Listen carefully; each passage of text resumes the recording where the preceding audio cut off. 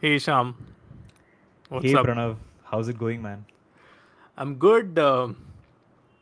Rethinking my life as always. I think weekend is a good time for some for some reflection. So that's what I am up to, and I'll give you a few details as we speak because I think today's topic kind of correlates with what I've been thinking about. Yeah, I love that because one of the occupational hazards of being a thinker is that on weekends, when we're trying to get some recreation, we start rethinking our lives.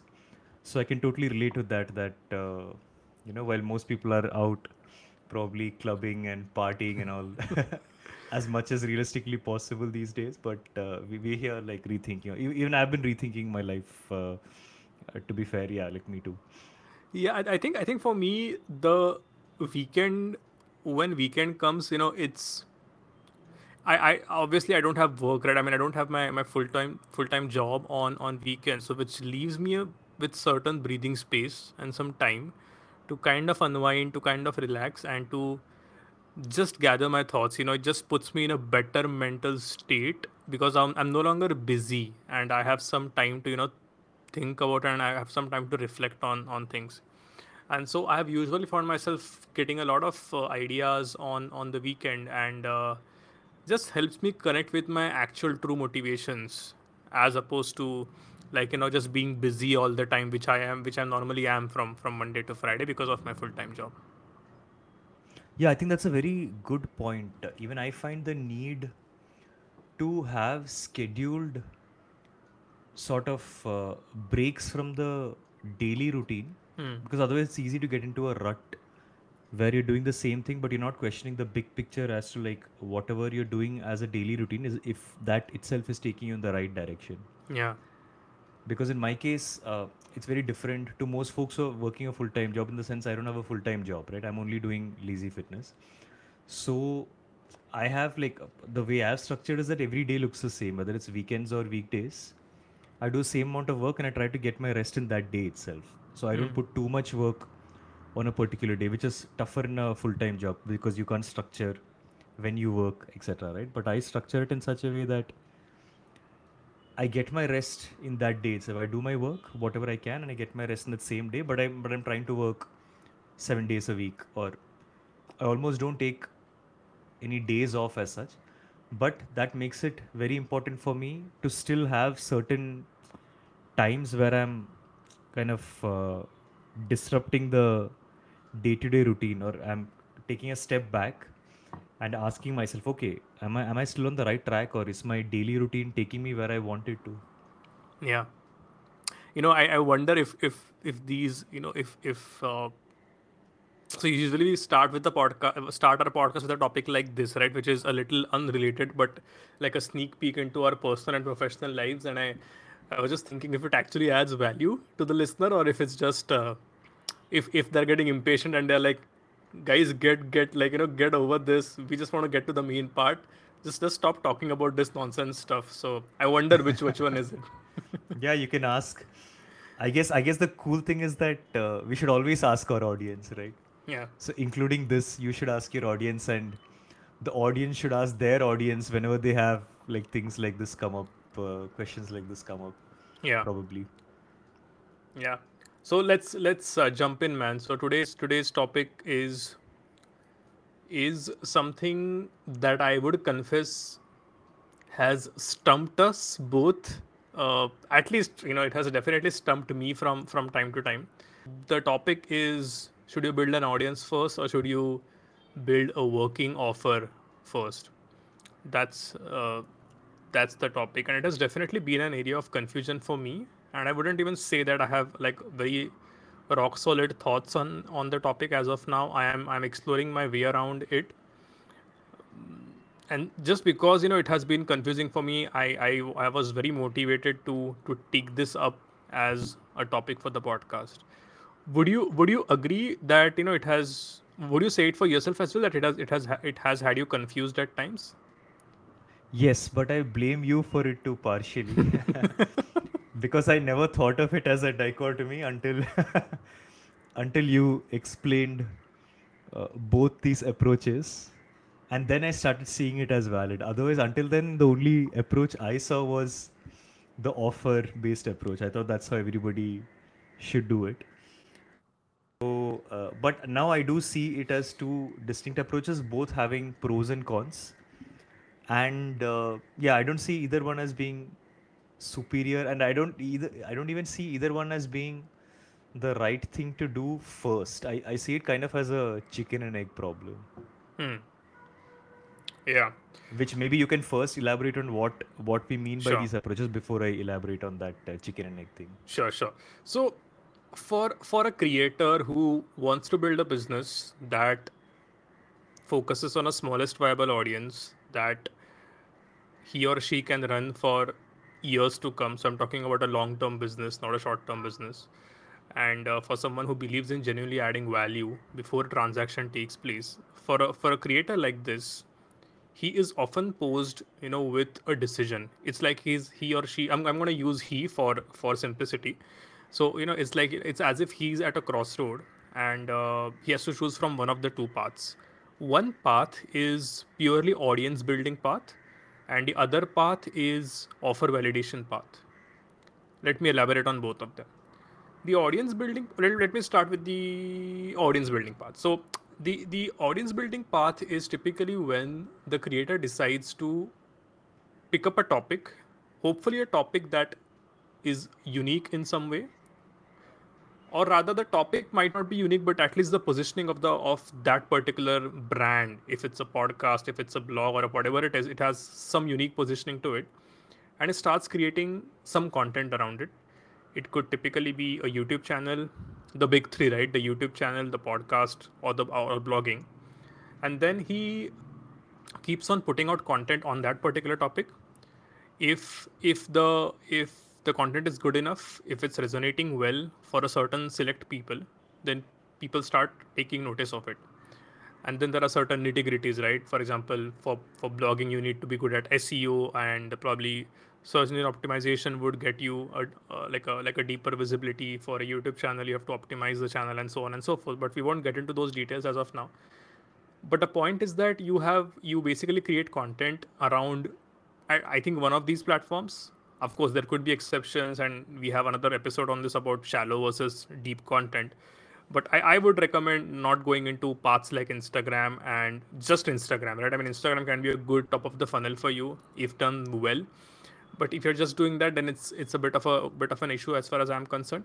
So typically you produce content on these three mediums, one of these three mediums, or max two mediums when you're starting out with. And then when people start paying attention, you pay attention to what their issues are, and then you understand what their problems are. You ask them questions, you get to know them better. If needed, you conduct interviews, and eventually when you really understand your audience, you co-create an offer for them. They trust you, which is a very very hard thing to get in this particular in this day and age. So now you already have their trust. Now you are slowly moving from trust to offer because you understand your audience. It may happen that out of uh, let's say 5,000 people who in your email list, you decide to focus only on 1,000 of them, simply because you feel that you are more motivated to serve these 1,000 people. So you would leave out maybe the rest, or maybe 1,000 is too extreme. Let's say you take 3,000 people and you leave out 2,000 people, right? Something like that. But you focus on a certain set of the total audience that you have. You understand their problems and you co-create an offer for them, right? So it starts with the audience, and then it goes to a paying offer, and then based on their problems, you either create a uh, you know information product like an ebook, or you create an online course, or you create a coaching offer, or you create a cohort based course, and so on, right? So that's path of audience building. The other path is of not doing any of this, but directly making an assertion that, okay, like you want to help X group of people. So X is basically a target segment that you want to target. You assert, or you create a falsifiable hypothesis that I would want to teach this particular segment a particular skill, or I would want to solve this particular problem for a particular segment. So for example, I want to help lawyers become great at marketing.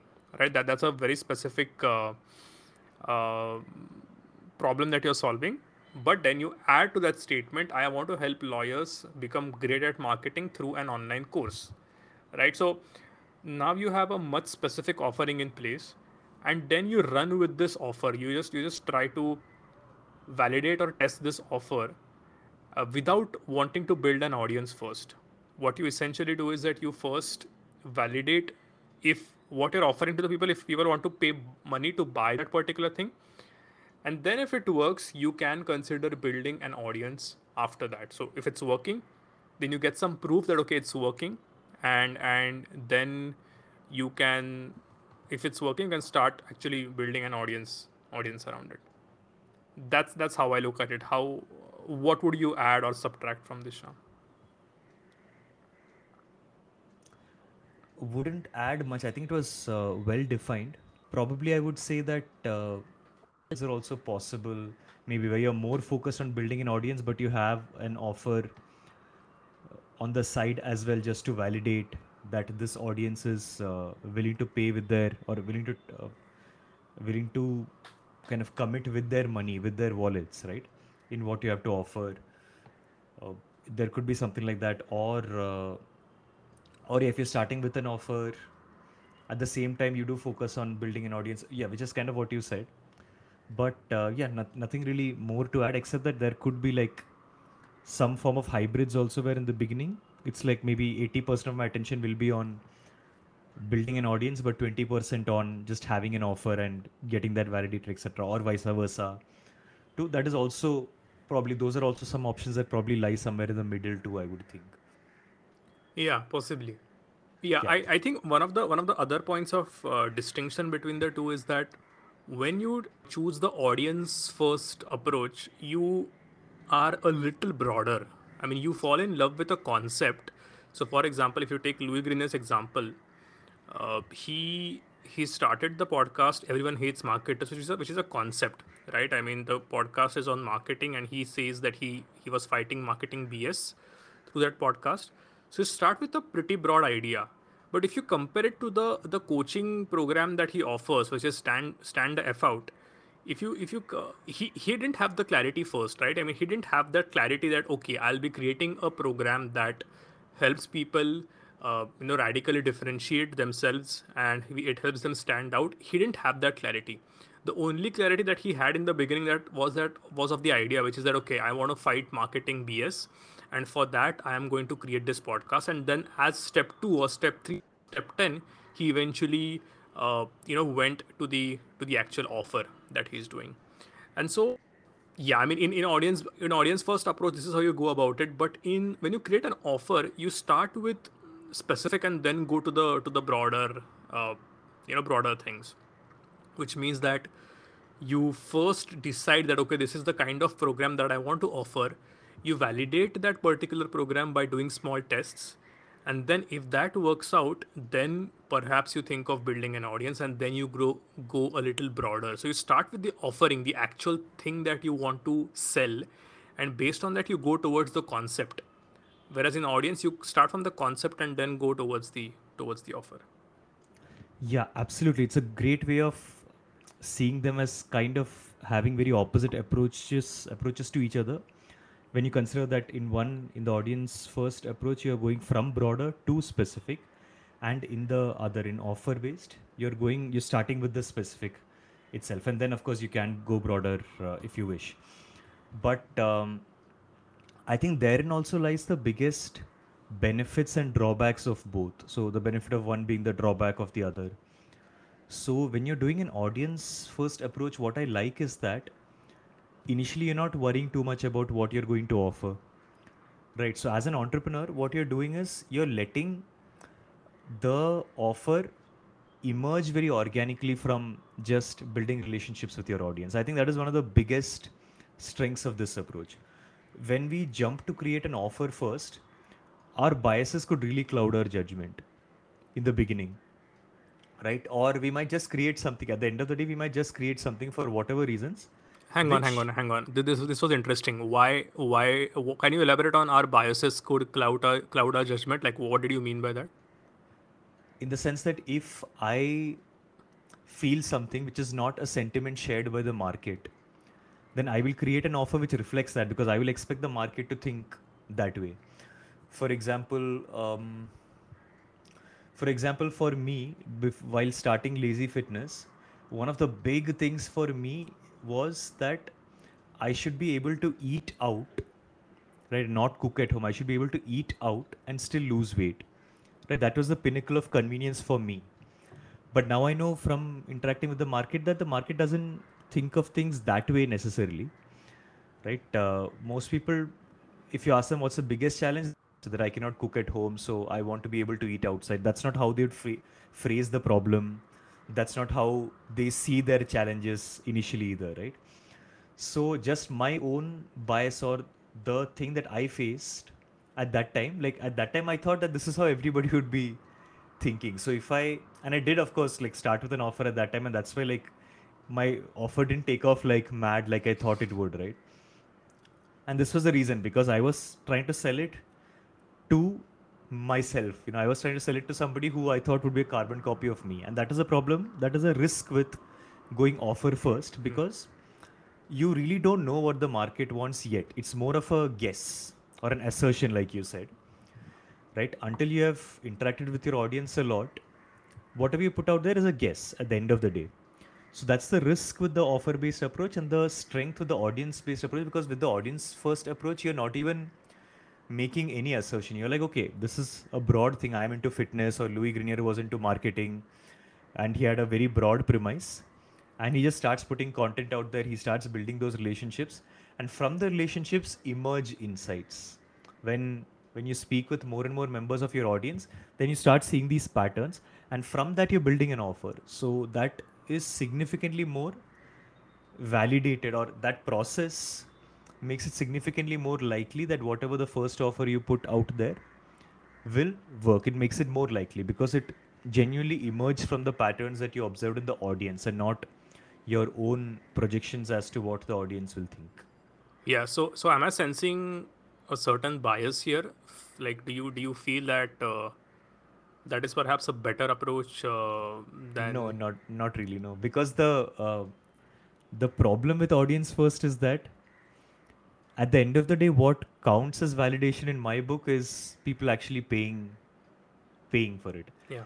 And there's always the risk that you're building an audience who ultimately will not pay you for whatever you will create for whatever reason. Yeah. Like a What's the very, guarantee, right? Yeah. yeah, exactly. What's the guarantee that you're building the right kind of audience at all? Like a very basic example, the most obvious one could be that your audience might not comprise of high ticket clients, or people who have the potential to pay high prices if you wish to put out high ticket products, for example. So they might love your free content, etc., but as soon as you put something out there, they they would not buy. And then you might discover that the kind of people you want as your high ticket clients, right, or high ticket clients in general, high ticket prospects, just happen to think in a very different way. So that means that your audience that you have built so far, uh, that effort is somewhat gone to waste, because now you don't know exactly like which are like what psychological beliefs or what psychographics they share with those high ticket clients, and which ones they don't. So all that information, all those insights you gathered from that audience is kind of useless now, because you realize that high ticket prospects are a separate audience of their own. They're a separate they're separate psycho. So that is a big risk. Whereas if you put your offer out first, at least you know exactly who to focus on, because people who pay, right, are the ones who are validating with their wallet, and that is a significantly higher, I would say, potent form of validation than just being a free content consumer. So that is the advantage in the offer first approach. So I see both of these as being very valid pros and like pros on both sides, because of which I personally am quite balanced. Or I think that there should be other factors like how fast you want the results, or whether you have a full-time job, etc. These things could play into, like, your personal situations could play into the decision, I think. But that we could talk about that later once we kind of really flesh out these pros and cons. But these are the top pros for each that I see. Hmm. You have anything else to add to either these pros, or like a few of your own also? So I can make this about myself for a bit, okay, Yeah. and talk about the pros and cons, or rather talk about how I am thinking about these two things and how they apply to how I am building things, okay. So the interesting thing about the offer first approach is that when someone pays you money, let me just give like a very very concrete example. I have I have basically ran offers in the past. Okay, so I've basically conducted workshops in the past, and pretty inexpensive workshops because I was just trying things out. It was like local in my city. Now, if I do, obviously they'll be online, and these workshops were for a cold audience, which means that I just used Facebook ads for my to get leads for this workshop. Around I got around 10 people. I think the last one had around only 6 people. It was a struggle for me to get people, very honestly. Uh, but yeah, I could get a few people, and the amazing part was that I spent two days with them, discussed their business, and I think 60% of those people really started trusting me after that. So it's like the offer helped me build trust as opposed to me building trust first and then putting out the offer. So that is definitely one thing to consider, that when a customer when a prospect becomes a customer, he automatically starts trusting you more. Or there's a big possibility, of course, like your product has to be remarkable, it has to be good, it cannot be substandard. If it is substandard, then of course, then you're screwed. But otherwise, I think there is potential to build trust even when you put out offer there. So here is how I am thinking about it, Sham. I don't have a clear answer, if I'm very honest. I don't have a clear answer, but I what I am trying to do is I am trying to tackle both of these things at the same time, which means that I'm doing both. In other words, I'm doing both, and perhaps this takes us back to the point that you made about some kind of a hybrid model, and it could very well be the fact that I am scared, and that's why I don't want to commit to one thing completely, and because of which I'm using a hybrid model, which again, like opens up a new door of conversation, which is, should I just be brave and do one thing? That's another conversation. But the very honest answer is that I don't quite know. I don't quite know what's best for me. So I might just do both and then see where it takes me. So on one hand, we are doing this podcast.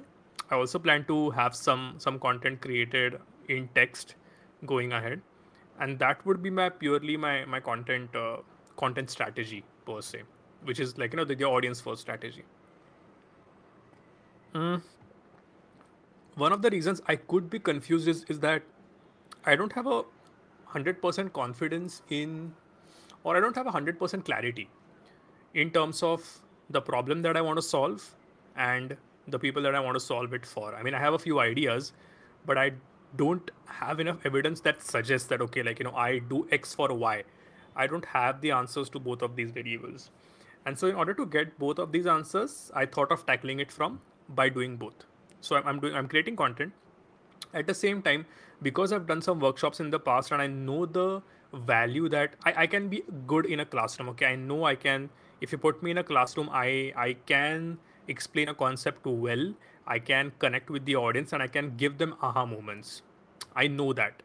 Hardly has it happened that I can't remember an instance in the recent past where I've put on a show and the audience has failed to connect with it, or they have ridiculed me for it. So if I have that strength, why not use that strength? And so I am definitely considering a low risk offer, or a, what is the right word, like a low barrier Low offer, with hurdle, low barrier. Yeah. low hurdle or low barrier offer, Yeah. where you typically don't ask them for a big commitment, but basically you ask them for a smaller commitment. And I intend to have low barrier offers with the hope of finding the exact X and Y that I spoke about. It okay, maybe if I have 3 workshops, right? If I have one workshop on content creation, if I have one workshop on audience building, if I have one workshop on storytelling, one workshop on marketing strategy, it's purely, I mean, I can think my way through it, but you know that thinking is not going to give me answers. I mean, thinking only takes you a certain way, and when you put out your thoughts, offer validation will always happen with from by the audience, not by me. So I have not more than, let's say, 6 ideas, okay, for these workshops. And so far I have been procrastinating, thinking that okay, when I have the perfect idea, I'll do the workshop. But I think it's the other way around, is that you have to pick an idea, you have to see if it works. If it doesn't, you pick another idea. That's how you go about it. So yeah, man, like I want to do the workshops as well as a way of creating my offer. So that's how I'm thinking about 2022. So I'm thinking that last bit you said about the fact that it might not be suitable or it might not be ideal to wait till we get the perfect idea for a workshop or for any offer in general. Yeah. Doesn't make sense to do that. It probably has to be us putting out multiple offers out there and seeing what works. Yes. So from that standpoint, I do think that there is definitely value in doing the offer first approach, and I do buy the hybrid model too. So I think that we need certain elements, or we should be leaning towards the audience based approach, audience first approach to a certain degree, because as much as possible we should let the insights, the problems, etc., emerge naturally from the audience itself, and put ourselves as little as possible, or let our biases interfere as little in the process as possible. So because of that, it should whatever our approaches should have a heavy element of being audience first. But at the same time, I think we need to start putting offers out there. One, because of course people will pay, which will tell you who are the more important people in the audience to look at and what is common among them versus those who didn't buy that. All that gives extra information. And second, like you mentioned, is that we need to put in our lifetime as a business, until we break bank, or until the business really takes off, right? From zero to when it really starts taking off, we will probably be experimenting with multiple offers. So you might as well get started on that experimenting in the beginning itself, Yeah. because like Sean says in TLB, he says that around 80% of most offers fail. And this is Sean saying that, if Sean and Andre also face such dismal odds regarding offers. And I've been recently reading this book by Alex Hormozy, right? If I'm pronouncing it right. He says that, or he quotes a Jeff Bezos quote where Jeff Bezos says that like 90% of your new initiatives might just fail, but even if 10% give you 100x results, then overall you're still making 10x for your efforts, Yeah. and so on, so Which means that, if you are the unluckiest person on earth, you might as well start putting out offers so that 9 of them fail. You get to failure fast, and then the 10th one works for you, right? yeah. If you are the most unlucky, if you are the unluckiest person in the world, if you are the luckiest person in the world, the first one will work for you, which of course, I mean, the chances are very less. But it's just motivating and liberating, right? That you look at this as a test, as an experiment, which is more likely to fail than succeed, very honestly. But you want to get these failures as quickly as you can, so that you can take data, take inputs, and move towards success or a working offer. Yeah. And those failures can be scary because of general human psychology and the Of way course. all of us think. But it really helps to know that all the biggies also feel that offers have a terrible success rate. So I think if we keep that in mind, then it makes sense to take this approach, of course, of putting many offers out there. Yeah. And if we are going to do that anyway, then might as well start early based on the limited information we have. Because it's Yes. also the truth that we will never know our audience 100%. That will be a lifelong journey, that business long journey or whatever, that we'll keep doing. And also with each decade, with trends, etc., the audience themselves, the market themselves will also change depending on the market, the landscape, etc. So even the audience themselves are not static, Yeah. right? So they will also keep changing. Our understanding will also never be 100%. So this learning about the audience is a lifelong process. So there is no, even if you take the audience based approach, there is no point at which you will be like, okay, now I know everything about my audience, or there isn't necessarily one clean point in time where you will know. Yeah. So if you consider that, you might as well start putting offers out there based on whatever information you have at this moment.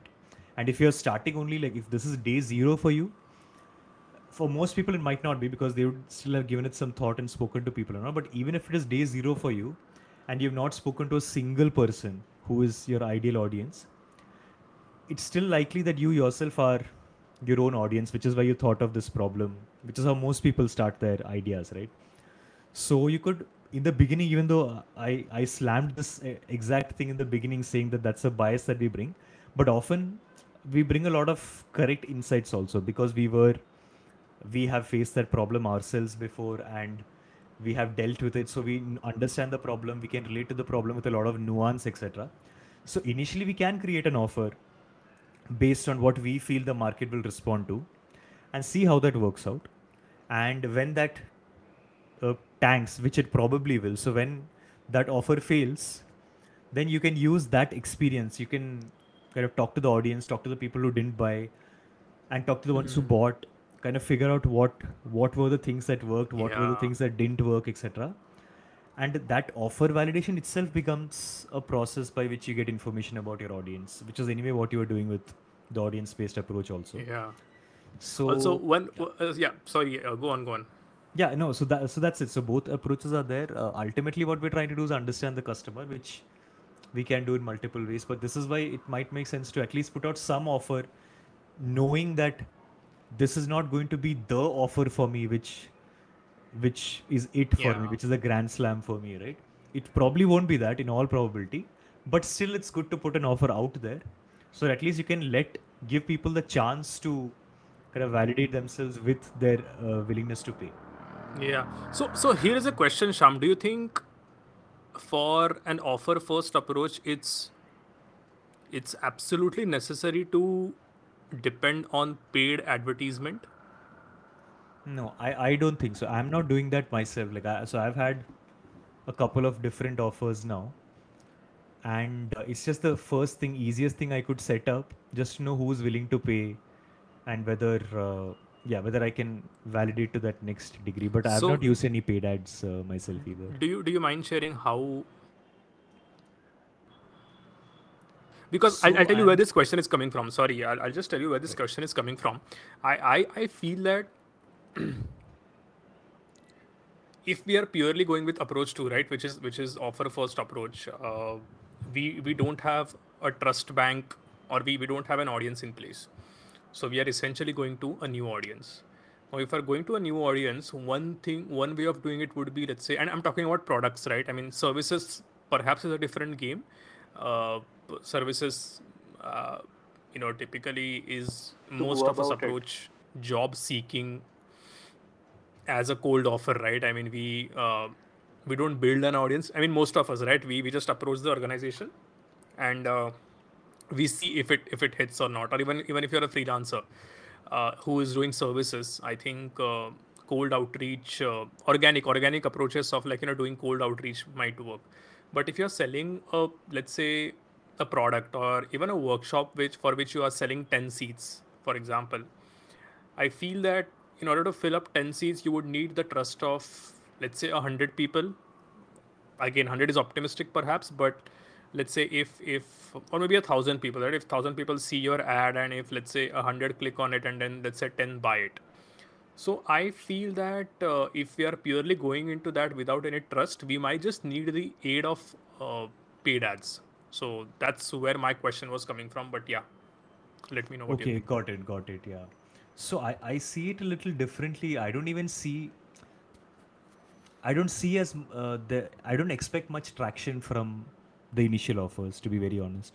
And I'm not getting much traction on my initial offers either, because I don't have an audience, and it's it's sort of a flywheel that we have to keep building, right? Okay, only once we build an audience will we get enough people for the offers who can validate that the offer is meaningful, and that will also give me information that these are the right type of audience, which will help me get better audience, and then I'll get more, and it's that sort of a flywheel. But right now, for me, it is more about, like, if you don't expect traction initially and you just have an offer there just to give some data points, so even if two people show interest in that offer, or even if two people sign up for your offer, at least that tells you something, that you can interview them deeply, or you can talk to them regarding what they need, etc.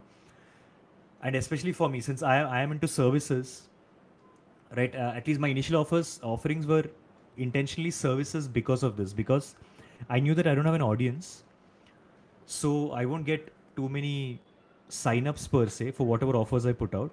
So it didn't make sense to put out product offerings yet, because that will just minimize my face time with them. So my offerings both have been like the monthly consulting sort of coaching sort of gigs. So since I'm coaching, of course it's value for them, because face to face access is obviously quite valuable when it comes to coaching, but it's actually equally valuable for me, because I'm really getting to quiz them at a very deep level in order to help them with their weight loss goals. I'm able to quiz them very deeply and get spend a lot of time every week talking about what are the struggles that they face, right? So I'm going very deep into their lives and stuff. So here I'm not getting breadth, even though I have an offer there, right?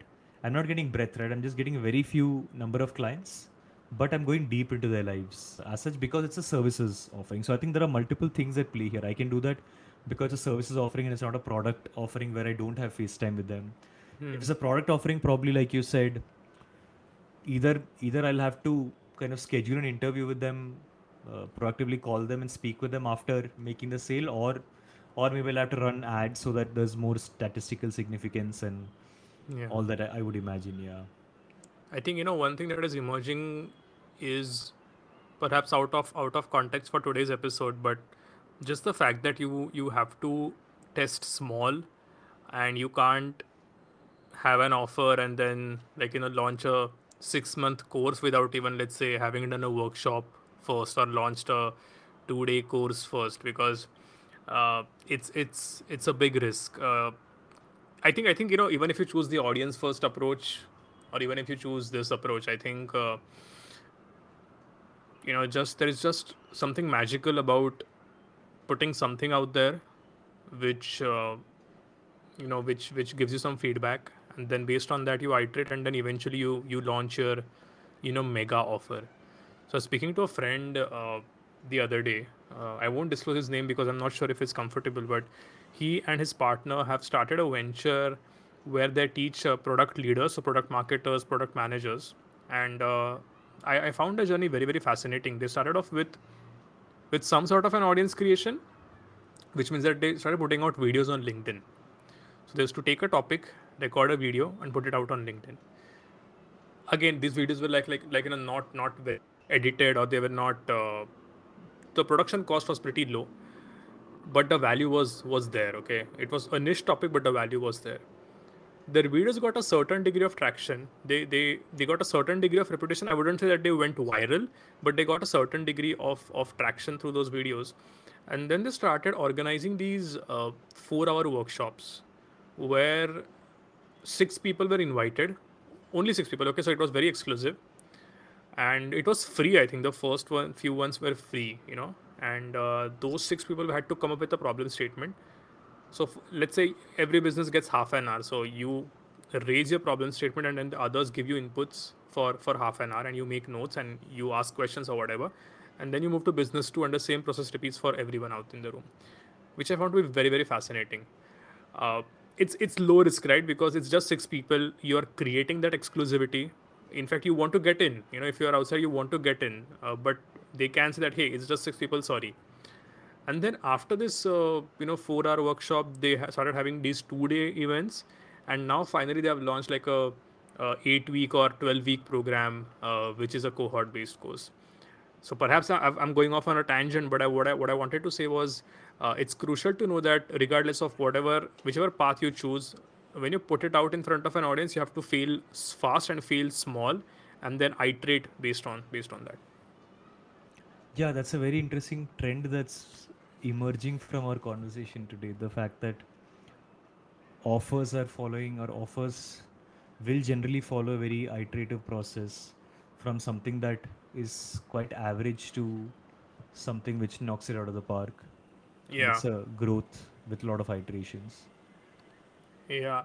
I feel as if I mean, I'm assuming here, but maybe both of us are sounding pro offers at this point of time. We haven't spoken so much about audience building, but I'll tell you my concern, Sham, which is I if you ask me, okay, how many of them chose the path of?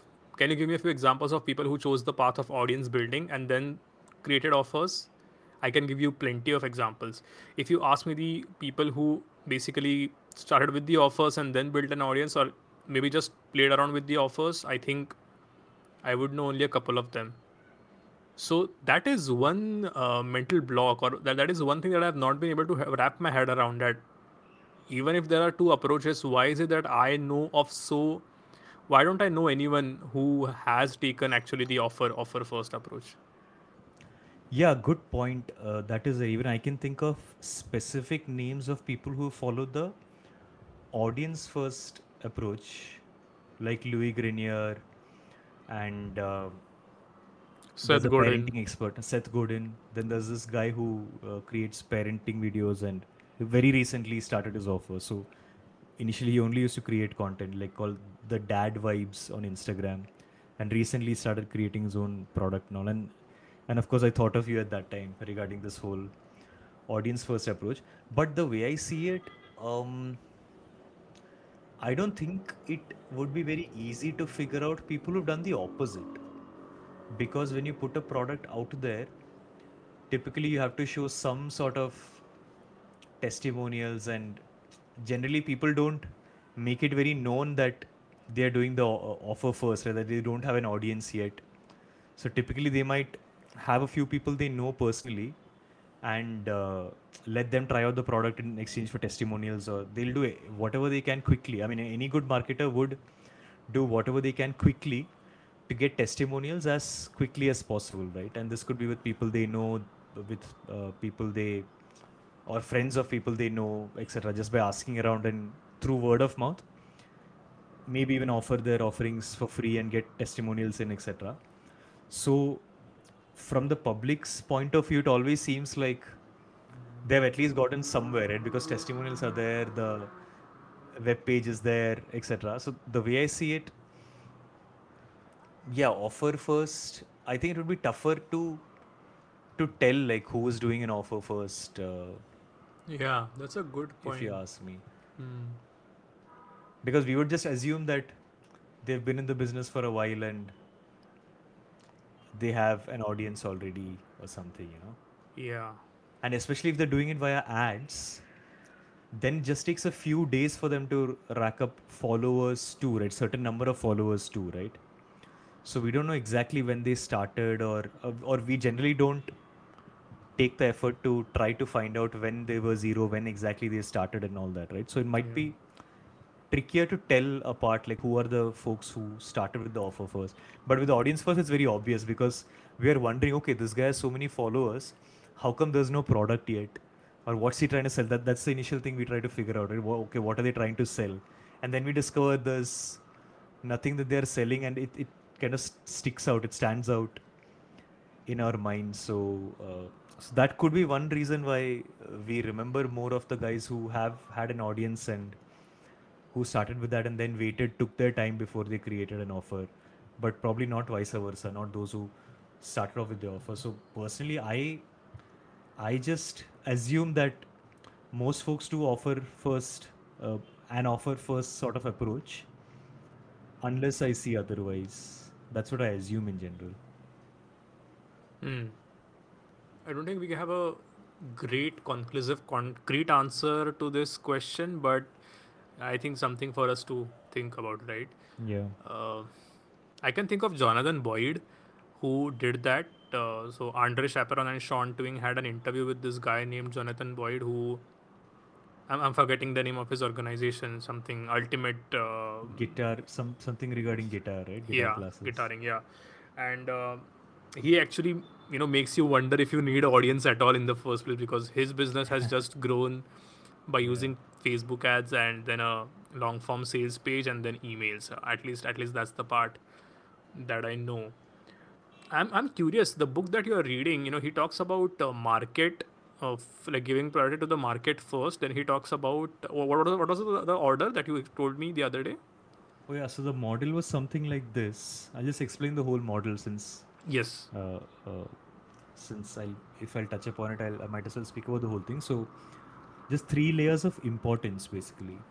So the kind of market you're in, Mm-hmm. first is the market, Mm-hmm. second is the offer, Yeah. and third is the persuasion skills required to actually sell. So persuasion skills include everything from copy, website, marketing, your message, etc. So he says that. So this is it's a book by Alex Hormozy, a very recent book. He finished writing it in 2021, and it's the first of a series of books.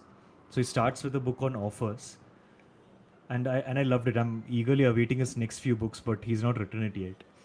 So this model, what he says that the market is the most important, in the sense that your offer could be great, your persuasion skills could be great, but if the market is declining, then it will be very tough to make money because overall pie is shrinking, right? And there are the same number of players in it. Everybody's trying to fight for a shrinking pie, right? So in spite of having great everything else, offer, persuasion skills, etc., you would still struggle to do well.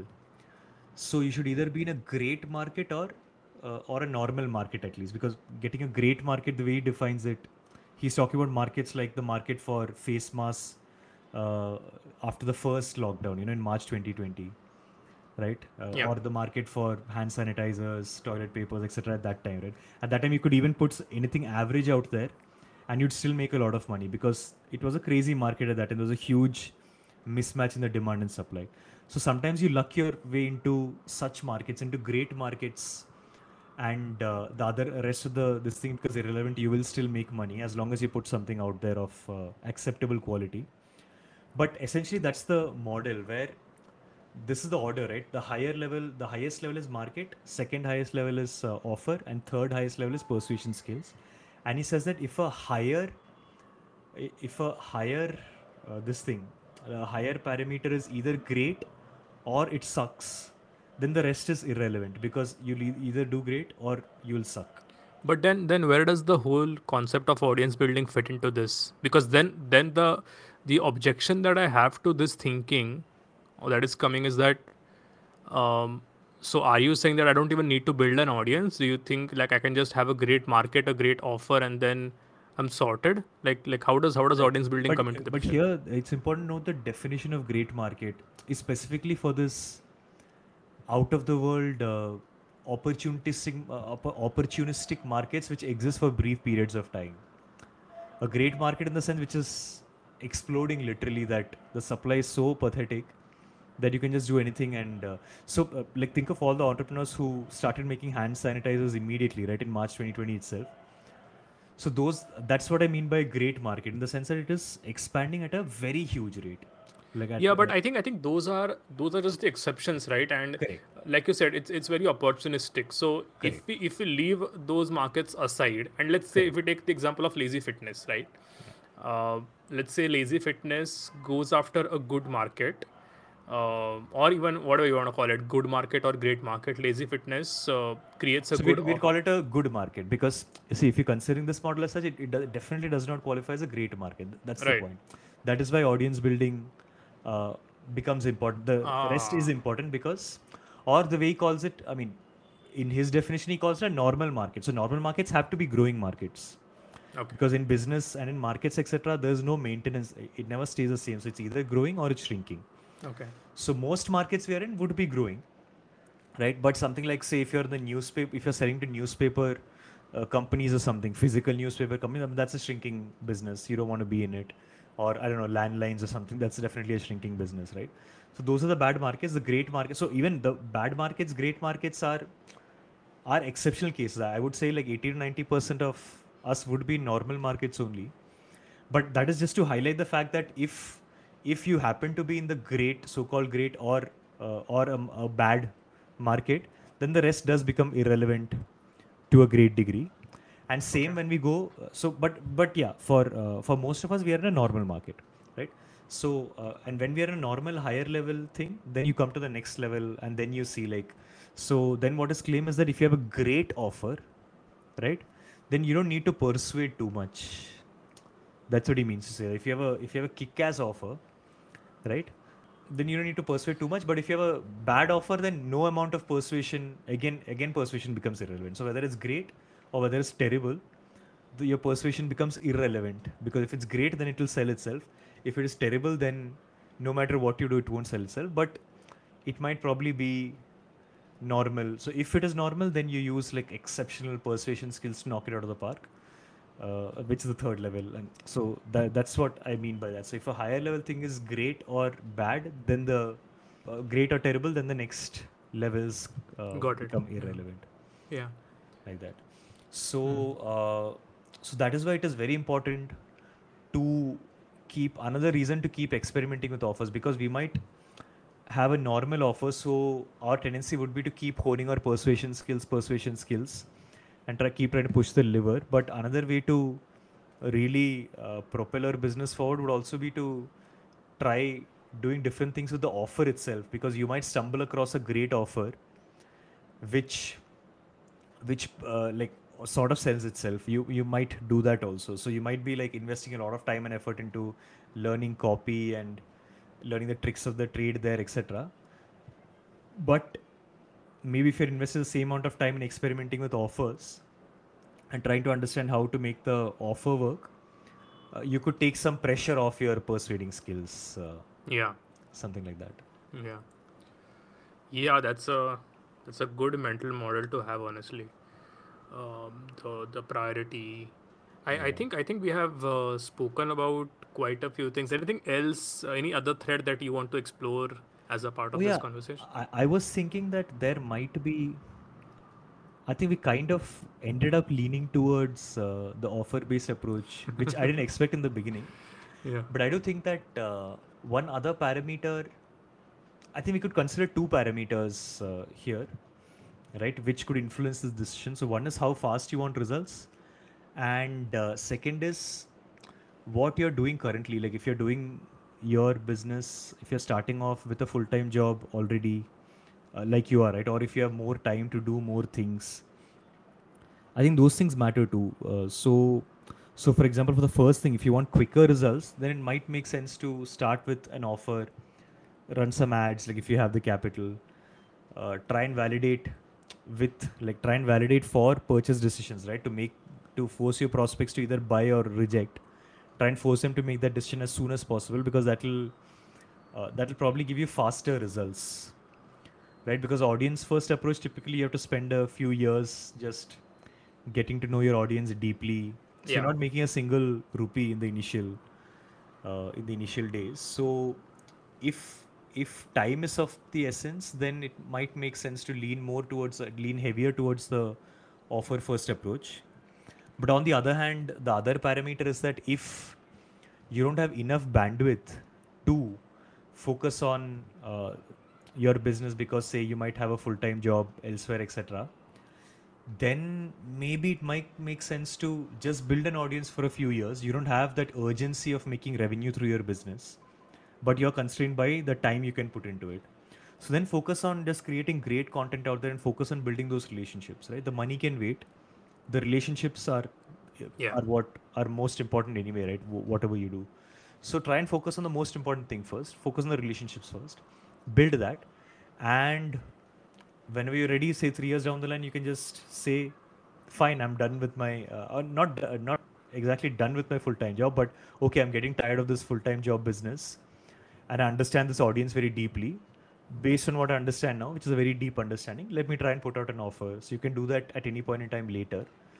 So if you're somebody who is doing this in parallel with, say, a primary job, etc., then the audience first approach might make sense, because you're focusing on the important thing first, and you can make money a little later. You can delay that Yeah. a bit. And also, I think one more point in favor of the audience building path is that trust is definitely a scarce resource, and it's competitive. There is a lot of noise out there, and a person who plays the long game and spends time, not money, but time and effort in creating audience, the trust of the audience will one way or the other, build something for them, and quote unquote be able to monetize that eventually in one way or the other. And Yeah, I mean, I'll just probably conclude by saying that I am personally, I don't want to let go of either of them. As I explained to you earlier, I kind of want to pursue both of them, and time will tell, which one do I focus on more. Because it may just so happen that the audience building takes off, and I just don't feel the need to indulge in paid ads and then test my offer. Or it may just so happen the other way, that my paid ads are doing wonderfully well, so maybe the audience building takes a backseat. So I don't know yet, but as of now, despite all of the conversation that I have that we had right now, I'm still going to try both of these things, for me at least. So if at all I gave an impression that I am inclined towards offers, that's inaccurate. I feel that I'm inclined towards both of them equally, with the things that I know at this point of time. It's subject to change, but at least at this point of time, there is just equal amount of benefit in my mind to both of these approaches. Yeah, and I feel the exact same way. I don't want to, I see the benefits in doing an audience first approach, but at the same time, I don't want to leave the learnings from the offer based approach on the table or anything. I kind of want to do both in parallel at the same time.